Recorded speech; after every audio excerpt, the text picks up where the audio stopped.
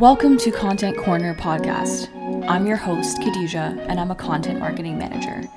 This podcast is for marketers, either current marketers or marketers of the future, who are early or mid-stage and focused mostly on performing content marketing duties or thinking about exploring other areas of marketing. Thank you for joining me on this journey, and I look forward to our conversations. Hello and welcome back to Content Corner.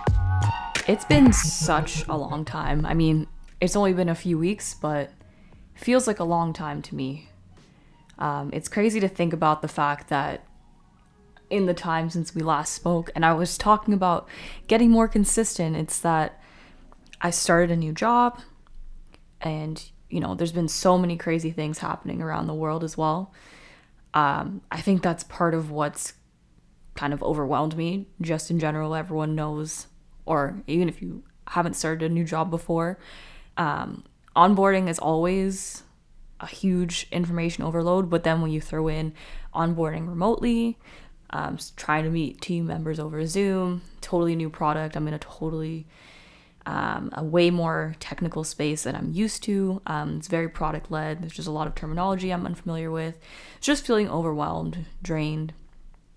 In the time off between jobs, I was definitely about, I should still be productive and, I can get super ahead on my podcast episodes. But I think having that time off in between made me realize just how burnt out I actually was. And I definitely have not fully recovered yet. I would not say that I have at all. But, it's just one of those things. But in any case, for those of you who've been patiently waiting for another episode, thank you for bearing with me all this time. And today, I'm here to talk to you about how to build a relationship with sales.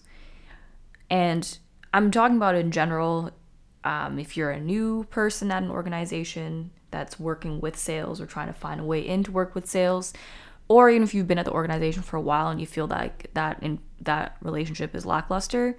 These are some of my tips that I've tried over the years and that I've seen success with, especially as someone that came from sales into marketing.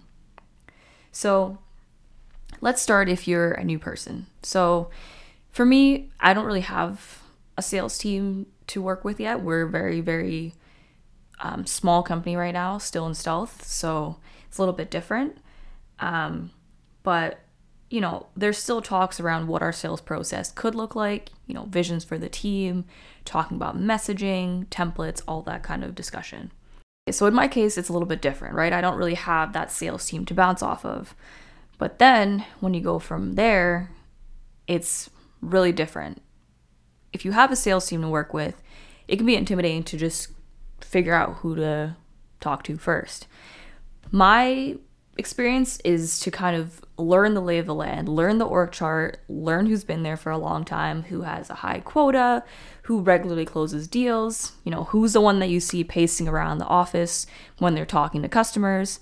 Those are the people that are really invested in how well the sales team does. And, since sales is supposed to be supported by marketing through marketing collateral that works well for sales to use, they're going to be really open to having that conversation, or at least that's what I've found. So when you do that, when you make these observations, send a note to that person, or, if you have me working in person, go up to them and ask them if they'd be willing to have a conversation with you. Make sure that you set the expectation that you understand how busy they are and you're understanding that, they're working to directly affect the business for the better and all of that kind of stuff. But make sure you frame it in a way that shows that you're using it as an opportunity to grow your knowledge of the business and that you believe that they have great knowledge of the business because of the role that they're in, and then also how this will help them. Like, what's in it for this salesperson if they decide to have a conversation with you, right?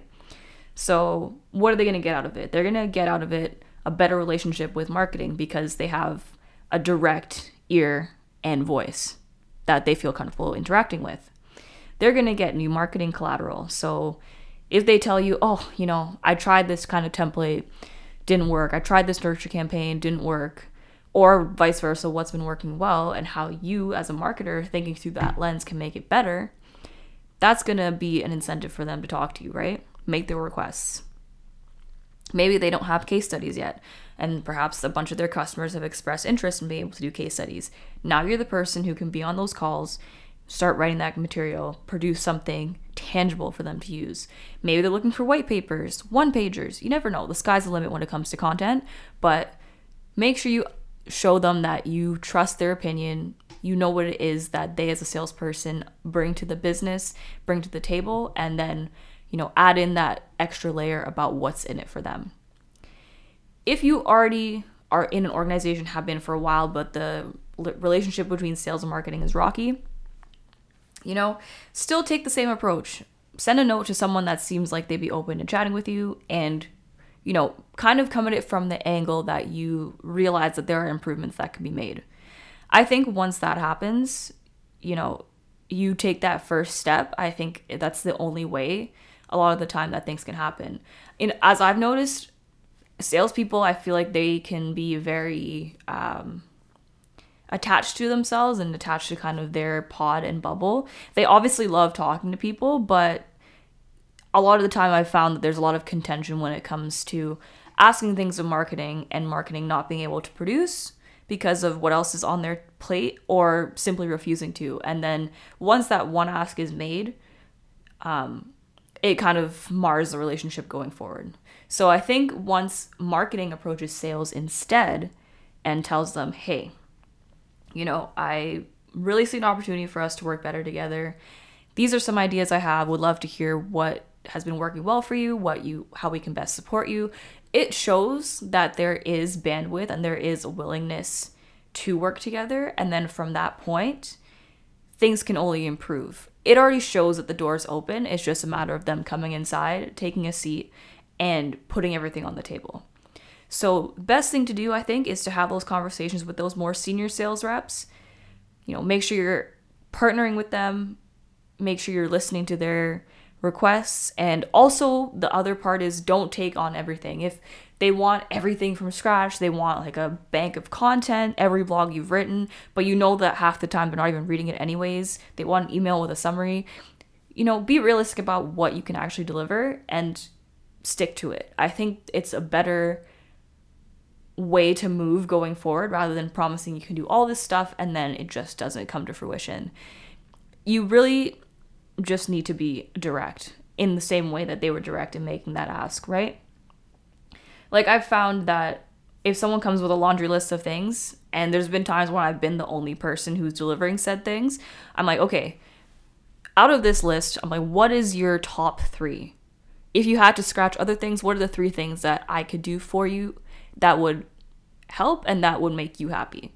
And that's a compromise. I'm not saying all of it or none of it, but I'm setting that expectation. I'm giving you a reasonable expectation in regards to the bandwidth that I know I have or don't have. So don't be afraid to set your boundaries. Don't be afraid to reach out first. And then don't be afraid to work with these folks on the sales team going forward to make sure that you're delivering what they're hoping for and that you're also getting the information that you need to continue delivering. Those are my top tips. I'd love to hear if you have any tips for working with sales folks, if you've tried to broker relationships in the past as a marketer, and vice versa from sales folks that have had good experiences with marketers. Maybe they didn't take the approach that I have, or approaches rather that I've outlined here, but maybe something else worked and kind of resonated with you. So I'd love to hear in the comments if anything like that comes to mind, and I'll see you all next week for the next episode. Thanks.